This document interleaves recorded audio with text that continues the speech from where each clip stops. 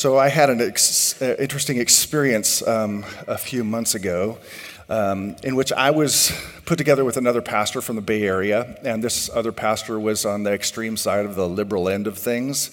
And we had the common task of articulating the Christian view of death, right? So articulating the Christian view of death as opposed to, say, the Muslim view of death or the Hindu view of death or the Buddhist view of death. And so I was, like I said, tasked with this other pastor from San Francisco proper to articulate the Christian view of death.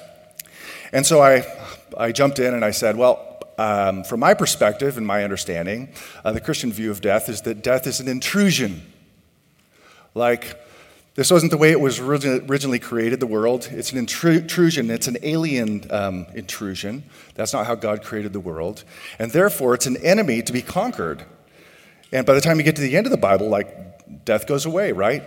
Death is thrown into the lake of fire, which is the second death, which means death dies. Death is no more. Neither is there pain nor sorrow, no mourning anymore, because death is gone. I said, so to me, that's the biblical Christian view of death.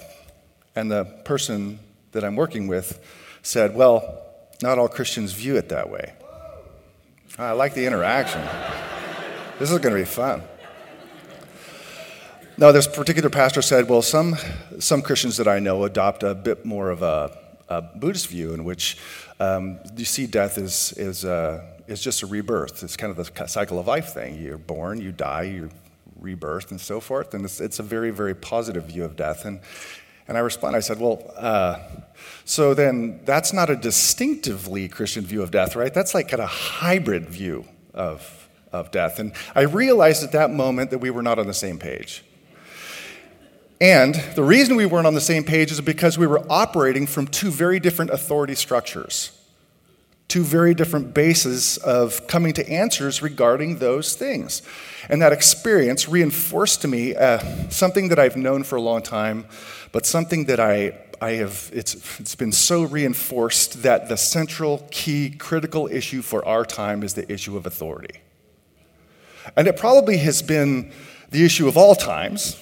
If you're a student of the Reformation, you realize it comes down to an issue of authority back in the 16th century. Like, where do we get our answers from? Because we all know that we need authority.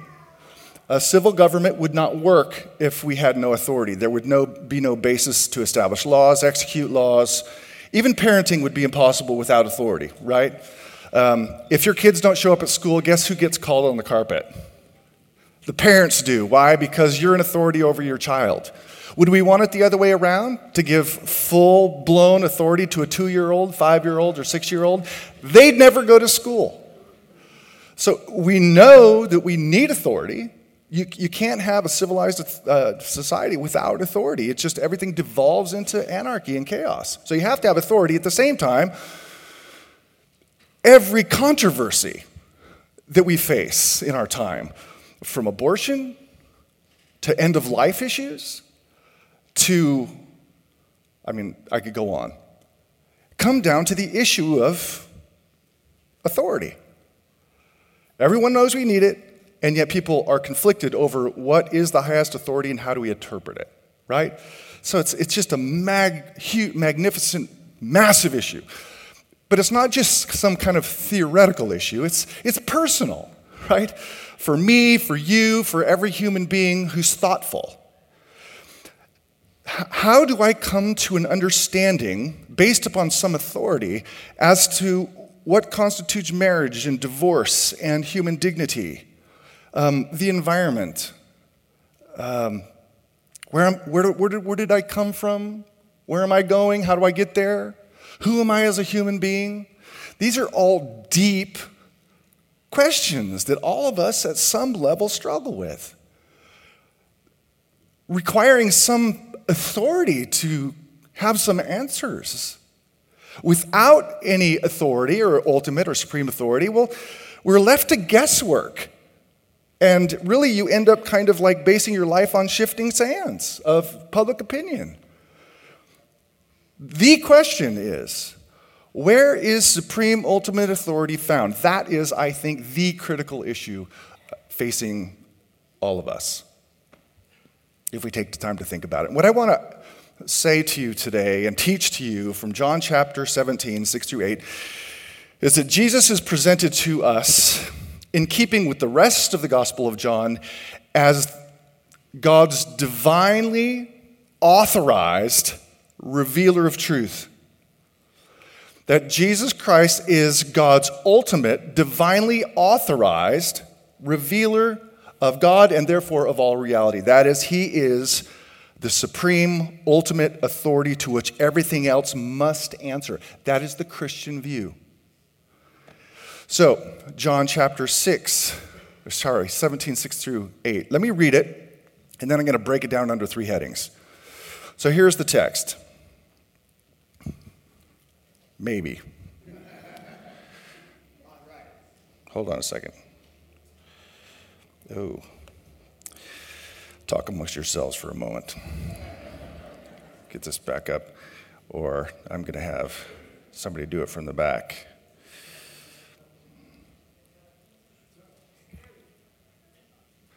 Slide number 2, Margaret, would be great. Thank you. I'm just going to have you do it, okay? And I'll just say advance. Awesome. This is called teamwork. You know? When technology breaks down, and it seems to always break down, and I don't know why. Oh, I got control again for a moment. Okay. So this is what he writes. This is, again, we've already looked at verses 1 through 5, the first part of his prayer, which focused on the glory of God and the fact that eternal life is knowing him. Verse 6, it says, I have manifested your name to the people whom you gave me out of the world. Yours they were, and you gave them to me, and they have kept your word. Now they know that everything that you have given me is from you. And I have given them the words that you gave me, and they have received them and have come to know the truth that I came from you, and they have believed that you sent me. You'll notice in these verses, these three verses, there's no petition. That is, he's not asking for anything. Verses 1 through 5, he asks for the Father to glorify him. So he's actually asking for things. Here, these are just statements of events that have already been accomplished. That is, he's accomplished his mission. And I think, though it speaks in the past tense, it speaks with anticipation of what's going to happen the next day. And that is, he is going to die on the cross and 3 days later rise from the grave. So I want to look at these verses under three headings. The revealer, the recipients of that revelation, that is the people who come to know it, and the third one is the necessary response. And I made it easy for you to remember with 3 R's, all right? The revealer, the recipients, and the response. Beginning with the revealer. You'll notice he says, first statement right out of the gate, he says, I have manifested your name. He's speaking, I think, of the name of Yahweh. I have made you known. That's what it means to manifest. Make known, demonstrate, reveal. I have done this, is what he's saying. And I have given them the words that you gave me. That is, these words, Jesus' teachings, do not originate ultimately with him. He is responsible to convey the words of God himself, right? You guys got that part. Well, the whole of the gospel has been building up to this moment and insistent that Jesus is not simply a bearer of a message, like prophets Isaiah, Jeremiah, Ezekiel, and so forth. They were messengers. They were never the message. Jesus is both. He's not just the messenger, he is. All of his teachings originate from the Father. I mean, he's the only one, as John 1 introduces him, not only as the one who was the Word, but it says, no one has ever seen God, except God, the one and only who is at his side. He has made him known. That is, Jesus is the only one with firsthand access to who God really is, and he has come as the deliverer of the message and also the message itself. So when you see what he does, his works, his actions, and his character, you're seeing God himself. So Jesus is the full and final, supreme revealer of who God is, and therefore he is the full and final, supreme authority over everything. That's the whole King of Kings, Lord of Lords thing. But it's also, just to add on to that, because I just want you to feel the weight of just how massive Jesus is in the Bible, that he says this like astounding statement to his adversaries who are asking him about authority and questioning his authority. He says, you search the scriptures, that is their Bible, because you think that in them you have eternal life. Now he turns it and says, and it is they, that is the scriptures, that bear witness about me, yet you refuse to come to me that you may have life. He's saying to them, he's like, you're studying the Bible because you think in them is eternal life.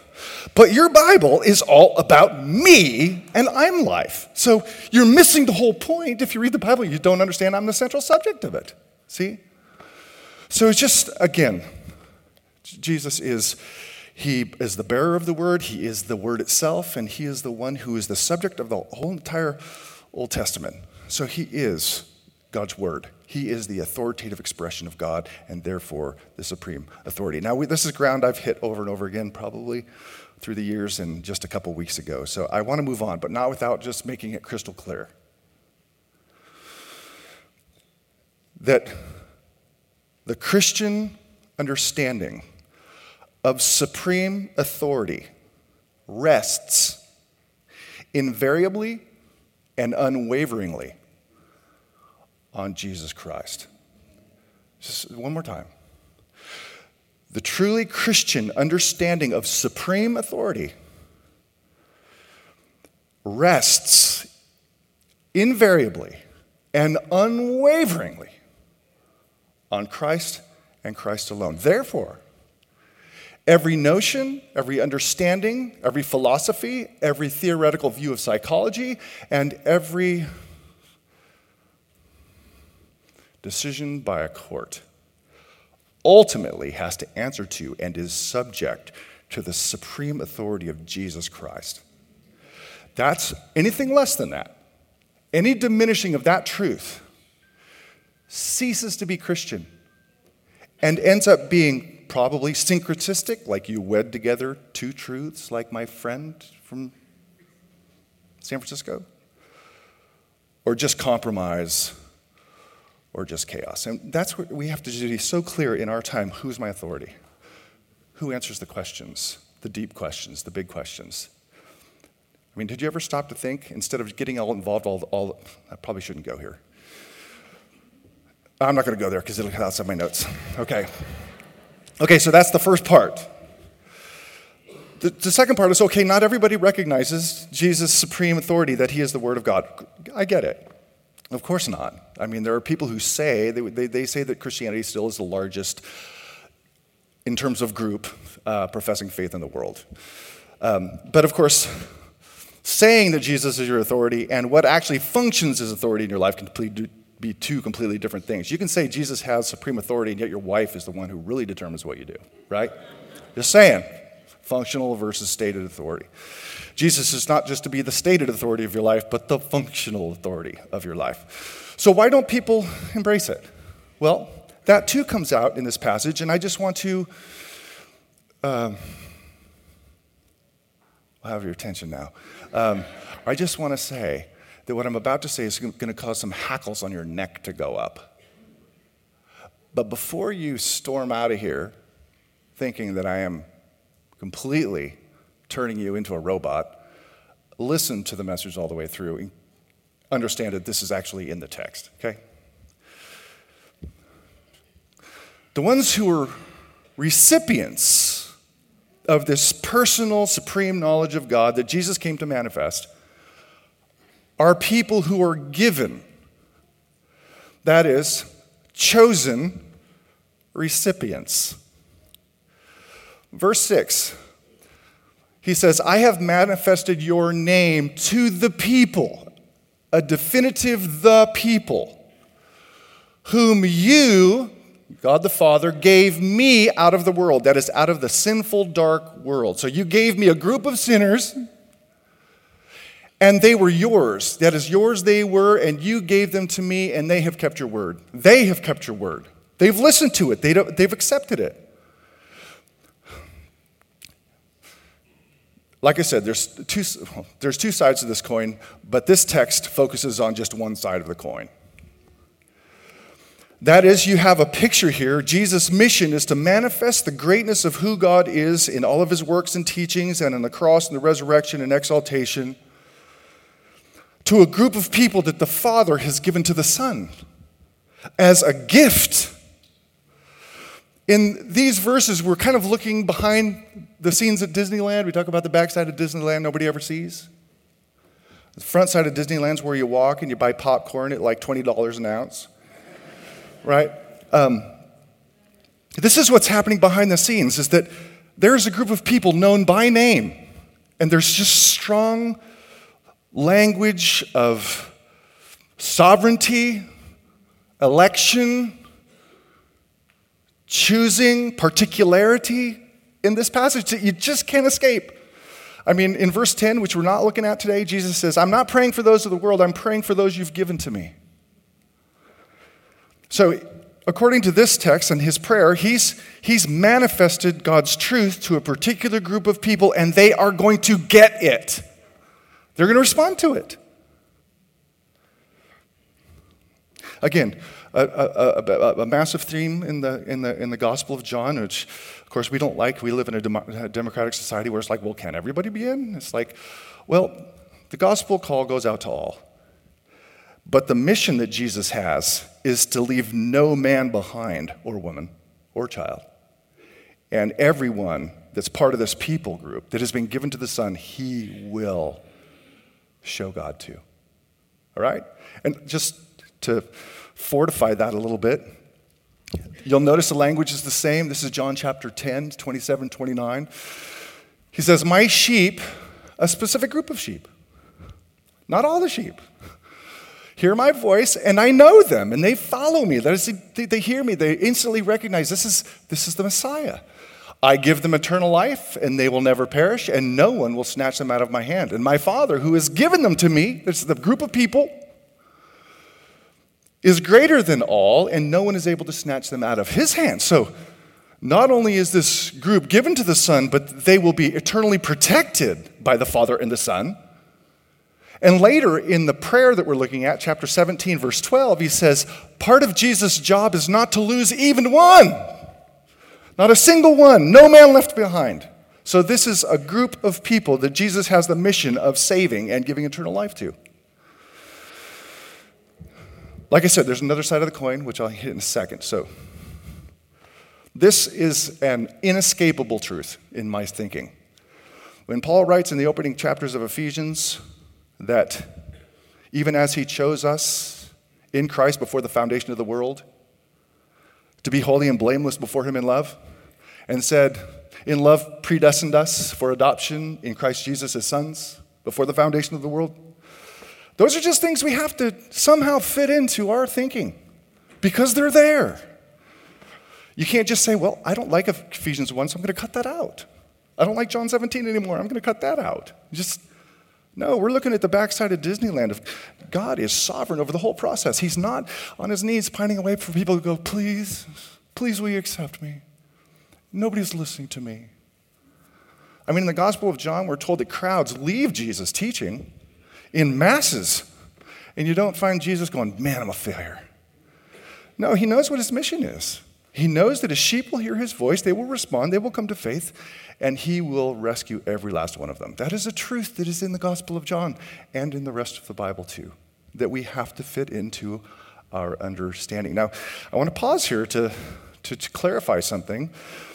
It's not because of that God has a small heart like the Grinch that he chose people.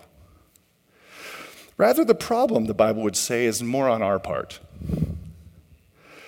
That is, we, in and of ourselves, in our fallen, blind condition, do not have the formal integrity or capacity to actually choose him, and we wouldn't want to.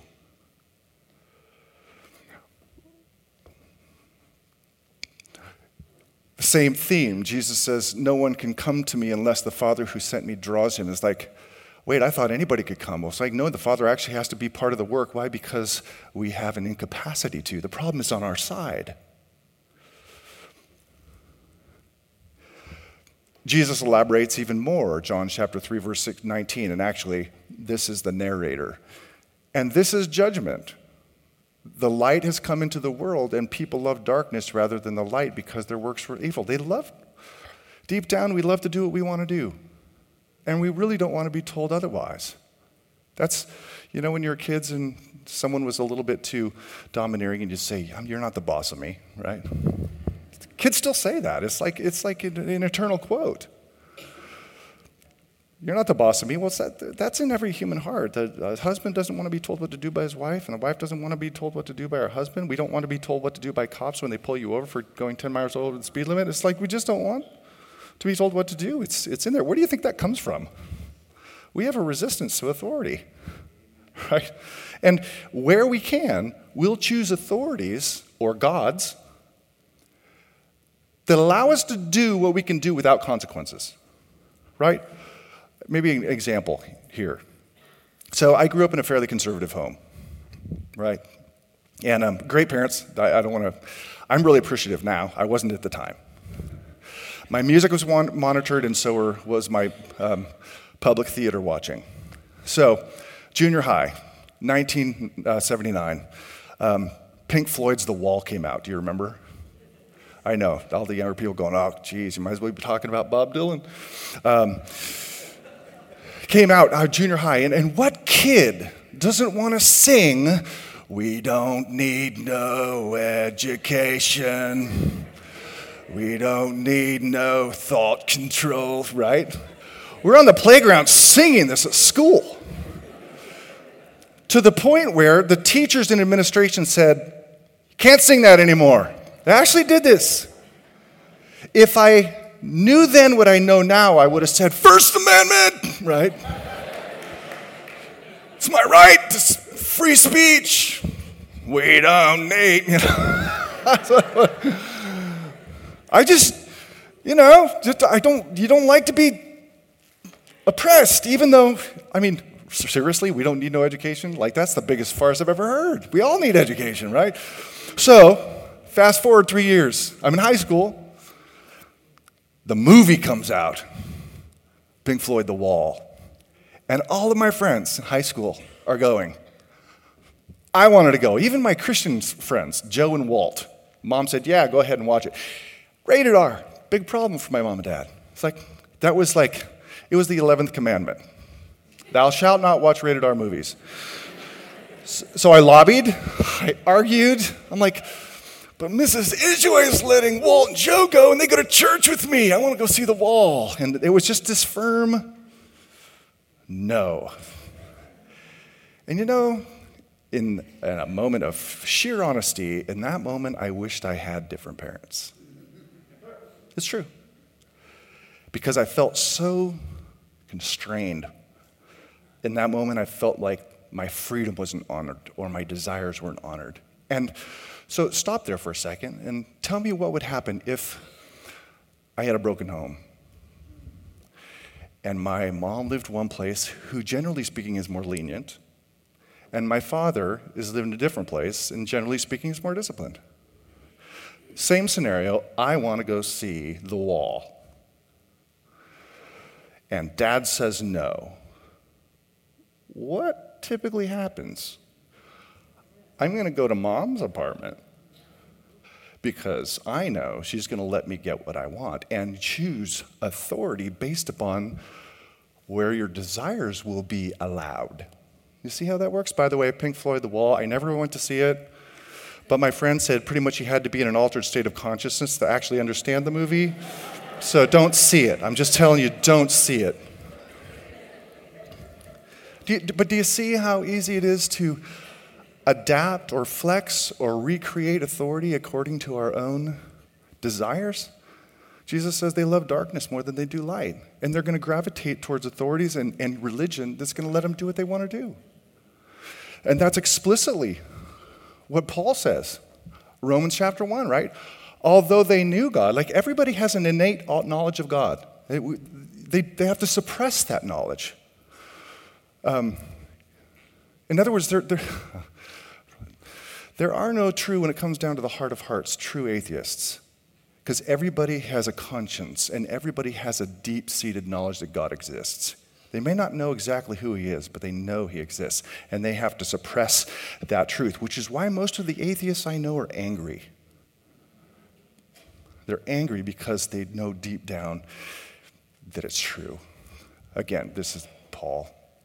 They knew God. They did not honor him as God or give thanks to him, but they became futile in their thinking and foolish. Their hearts were darkened. Claiming to be wise, they became fools, and they exchanged the glory of the immortal God for images resembling mortal man and birds. Like, why this exchange? Because God is holy. Because God is absolutely moral. Because God's love for you looks ogre-esque, but it's not. And that's how the world sees God. And it's true, he is holy. He is absolutely morally pure. And anything that stands outside of his morality and his holiness, at the end of the day, is judged. And our world doesn't like that. That's like having a dad who enforces rules. The other side, of course, is that same dad who enforces the rules and is holy and morally pure is also the dad who sent his son to die for you in your place. That's the part people need to also embrace. The love of God seen next to his absolute stellar morality and justice. Right? That's why, at the end of the day,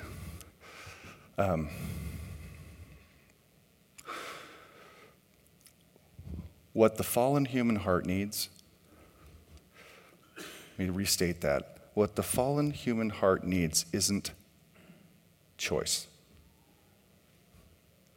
You're like, what? At the end of the day, what the fallen human heart, that is the person who doesn't know God, needs is not choice. Nor does the fallen heart that doesn't know God need the complex cosmological arguments for the existence of God. Nor do they need simple alternatives of this is better than this. What the fallen human heart needs is to be born again. Because only when God gives the heart the truth and you recognize yourself for who you are, I'm fallen, and quite literally, I can't get up. And God says, that's okay, because I've made a way for you to come up by my grace. That's what's needed. Now, again, like I said, I just want to encourage you not to resist the truth, but embrace the truth, because on the one hand, it is hard that God is sovereign over your salvation. And if you're here today, man, do you realize you've been chosen by God? You're not here because you won the lottery. You're here because God knew your name before the foundation of the world, despite the fact that you were a sinner, which means if you know God today, it's not because of you, it's because of God. You're like, wow. And so what that should do to us is create a deep sense of gratitude. Like, I don't know why God chose me. That's hidden behind the mystery of his will. I don't know. I just know he did. And I am so grateful because I don't deserve it. That's what it does, right? It should create a sense of confidence. Like, God's mission is going to be accomplished, absolutely. And you know what? I can't force it to happen. As a preacher, I can't force my own children to trust the Lord. I can't. That's up to him. My job is just to be faithful. But I can be confident that his will be done, and in that I can find rest. There's a tremendous amount of confidence and gratitude and humility that comes with recognizing. And this is part of Jesus' own prayer. The supreme, full revelation of who God is in Christ Jesus, and he's revealed it to a group of people. And if you're sitting here this morning then, and you love the Lord, man, you are so blessed, and so am I. There's no way to calculate or measure the grace and love that has been shown to us by a holy Father who the world resists but opened our hearts to him. All you can do is say, thank you, Lord. One final, I told you there's 3 categories. The third one is going to kind of be a counterbalance to the second one, because there still is a necessary response. And that's also seen in these 3 verses. He says, they have kept your word. In verse 8, they have received and they have believed. They have kept it, they have received it, and they have believed it. And as I mentioned, the call of the gospel of Jesus Christ, whoever will may come, is true. That's found in the Bible too. Giving people the option of coming to Jesus or not. Now you might think you just contradicted yourself. No, it's just a mystery. Tension I can't unwind. I mean, again, early in the Gospel of John, you find this. He came to his own, and his own people did not receive him. But all who did receive him, who believed in his name, he gave right to become children of God. The most famous verse of all times, John 3:16, right? For God so loved the world that he gave his only son, that whoever. And when you come to saving faith, you realize, wow, God, my faith in you is a sign that you chose me. I don't know how it works, but I'm just grateful. And it's a belief. Church. It's a belief in the gospel which centers on Jesus as the final and full revelation of who God is, and therefore as our highest and ultimate authority. The authority to save, the authority to give pardon, forgiveness, and the authority to judge. And the disciples, the motley crew that they were, they fumbled a lot. But they got it. Even before his death and resurrection, there is this moment where the crowds are leaving, and if Jesus' ministry at the moment of chapter 6 would have been measured by the numbers, he would have been an abysmal failure. But they're leaving. His teaching is too tough for them, and so he says to his disciples, "Do you want to go away as well?" And Simon Peter answered him, "Lord, to whom should we go?" I love it. Like, where are we going to go? You have the words of eternal life, and we have believed and have come to know that you are the Holy One of God.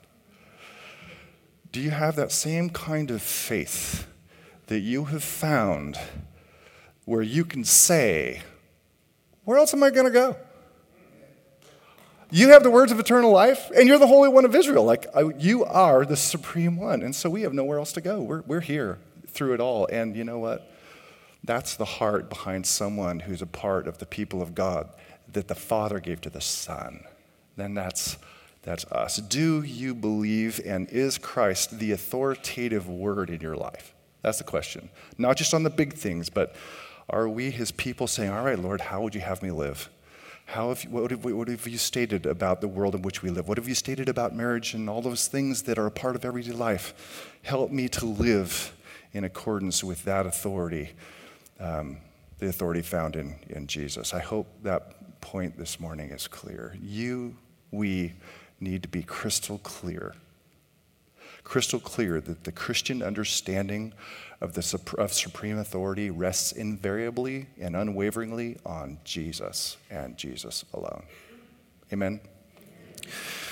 Lord, we thank you for who you are, being so gracious to us who were a part of the world, and yet you pulled us out of the world. And we thank you for your patience, just the same kind of patience you showed to Peter, James, and John, who made their own mistakes and failures, and yet they got it. And Lord, I know that there are many in this room, perhaps most, I hope all, who get it.